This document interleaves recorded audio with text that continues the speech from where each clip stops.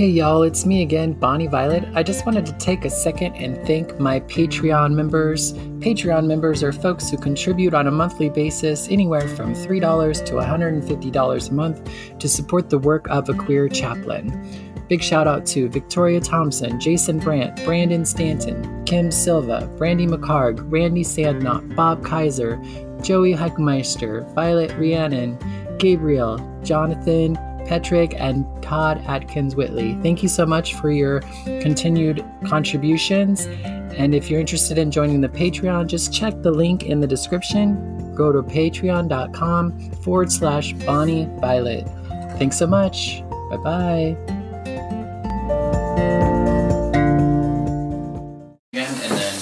Okay, and we're recording. You were working it. Okay. Yes. Mm-hmm.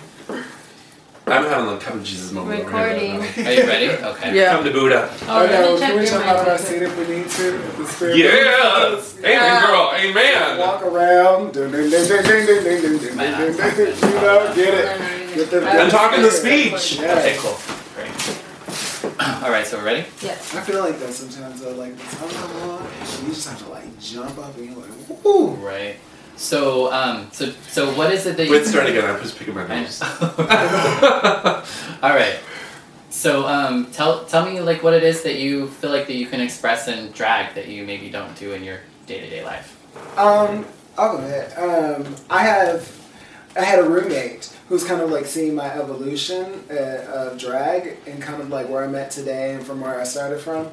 And one of the things that he noticed that I do in drag is that I kind of channel this, this kind of sexually liberated, like fears, kind of raw energy that I don't necessarily tap into when I'm kind of boy presenting. I'm saying like, as a boy I look like Mr. Rogers, but it's like, layers and cardigans and whatnot. But which means she goes home and plays with puppets. I shop at American Apparel. But then like, in drag it's just kind of like, it's more body conscious type of things. That's another thing, I feel more body positive and accepting of all of me in drag than when I do as boy. Like when I'm boy, it's like, long cardigan, because I have like hips like a woman, you know what I mean? And I feel like whenever I do drag, it's perfect, you know what I mean? It's like, that's it, Right. And that's when I can like show off my thighs and not care about it, you know what I mean? And just like really accept my body for what it is. Yeah. So he was saying like it would be interesting also to like, as I grow as a performance artist, just to kind of like, what would that look like to tap into as male presenting? How could I do a performance where I'm male presenting, but also like sexual and free, and also just kind of like embracing my body as this like masculine figure as well. Right. So it's something I look forward to kind of like down the line. So right.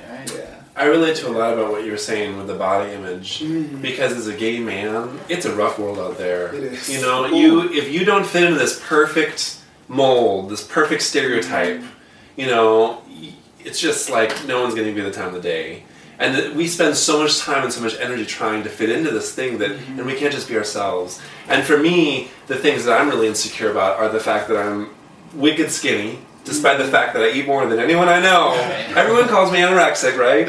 And that I'm really tall. And people call me on this all the time. People on the street, the first thing, even when I walked in here today, 3 of you commented, "Oh, you're so tall," Right.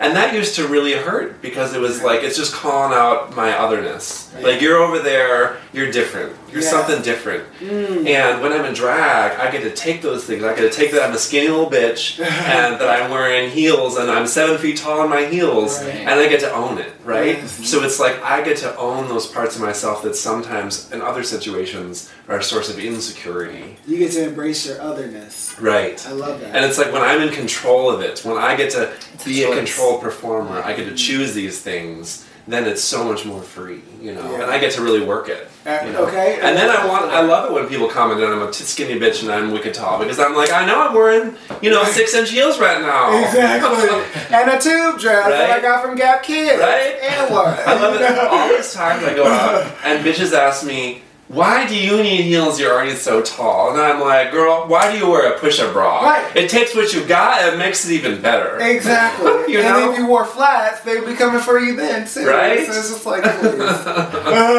So I totally relate to that, right? Yeah. It's like a heightened sense of yourself. Almost. Oh yeah, totally. Yeah. Absolutely. Do you feel like there's anything that drag has brought out of you?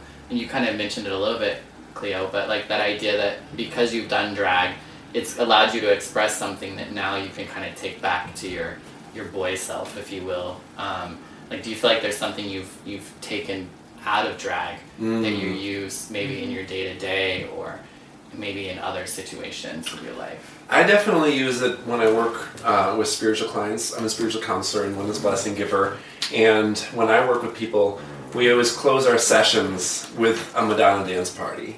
Yeah. Because we set, we do all of our work and we're sharing, we're getting being vulnerable, we do our meditation together, we set our intentions, we write it down, and then we get that dance party because it's like the celebration is the feeling energy, the feeling vibration of just this like light and this fire, and it just like sinks into the core of your being. And it's like that kundalini energy flowing through you, right? Yeah. So it definitely informs my life on a day-to-day basis, that celebration energy. Yeah, that's awesome.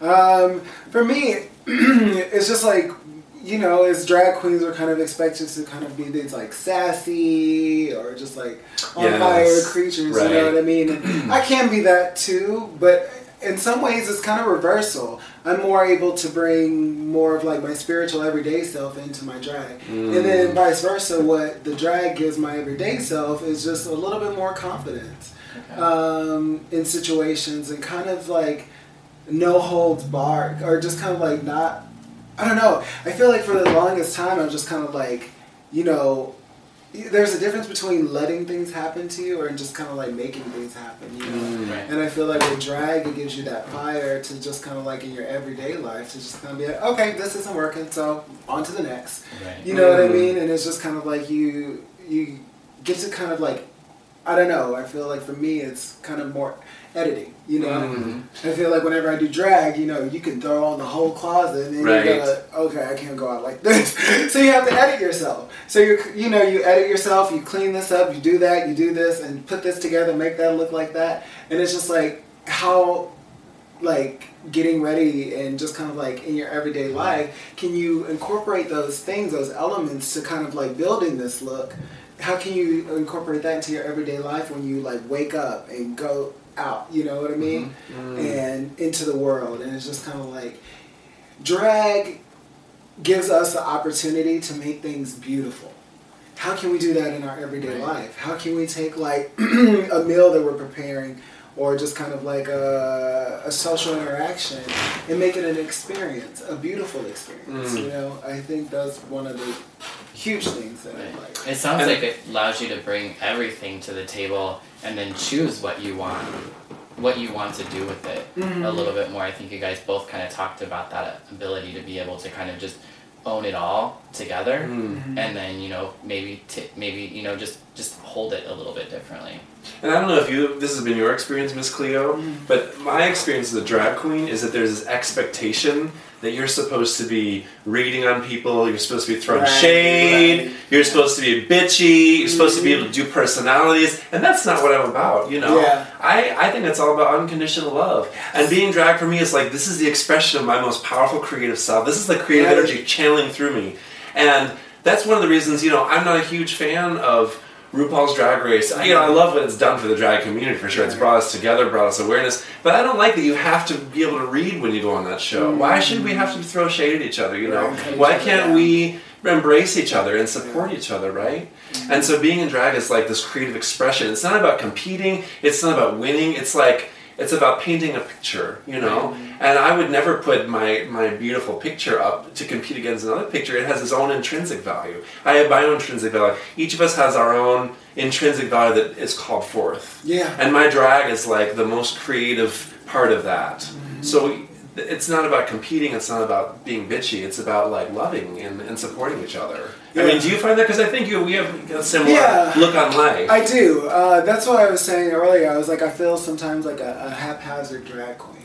Because it's just like one of those things where it's like I started doing it and it was more like for me.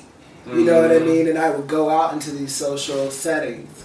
And as I kind of went along, I wasn't necessarily doing shows at the gay bars or anything. I don't think I've yet to perform in a gay bar. We'll do it tonight. Oh God. I'm pulling you in. Oh, one time I did, and it was just kind of like it was like, okay, our next performer. So it was just kind of like, but that's the thing. It's just like I never really did it for the bar scene or the gay scene. It was just kind of like for me.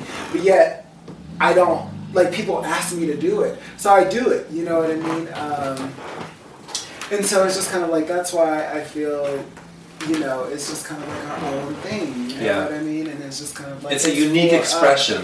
Absolutely. And it's just kind of like, why go out there with this expression and tear somebody else down? Or try and make someone else feel less than? I feel like drag queens, we're either feared or we are applauded, you know? And it's just kind of like... Either one is cool, but I want to know more so why I'm feared rather than why I'm applauded. You know, and also I want to kind of counteract that fear with love and kindness. You know what I mean? And be someone in the community that is, you know, it's just like I'm walking down the street, you know, you're just kind of like, I don't know, you think of like floral arrangements, you know what I mean? How they just make a space prettier. Because no one else can be this right now. Right. No one else can be Chloe. No one else can be Penny. Cleo. And that's No, it's all good. No one else can be Cleo Pockalipps.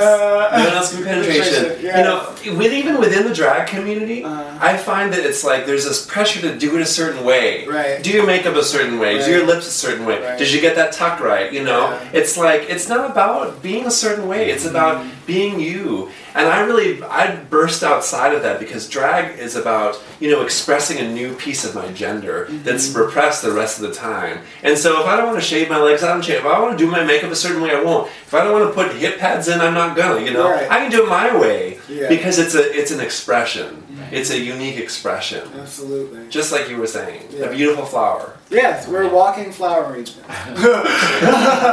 I know as somebody who's not been a part of like a drag queen within the drag community, I've always kind of felt like on the outside, and I've always struggled with that, like that cattiness and that banter back and forth, and you know, I always had perceived it as mean-spirited, but the longer I've spent with drag queens that maybe kind of take that point of view and kind of express themselves in that way.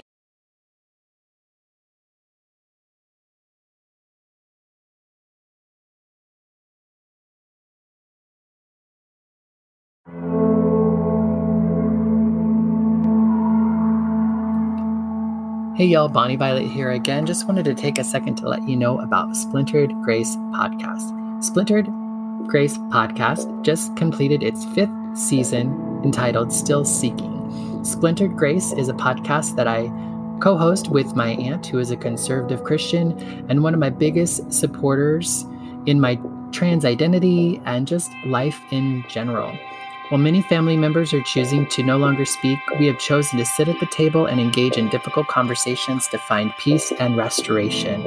Over our 24-year relationship, we have had a lot of ups and downs, and we haven't always really liked each other. We definitely never understood each other, and still some of it we don't. But we love one another so much and so hard, and really work hard to show up for one another. And our hope is that by listening to this podcast, others may be able to begin to have peace and restoration in some of their other relationships with family members and or other loved ones.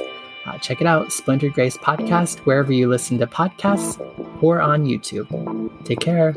Love ya. Bye.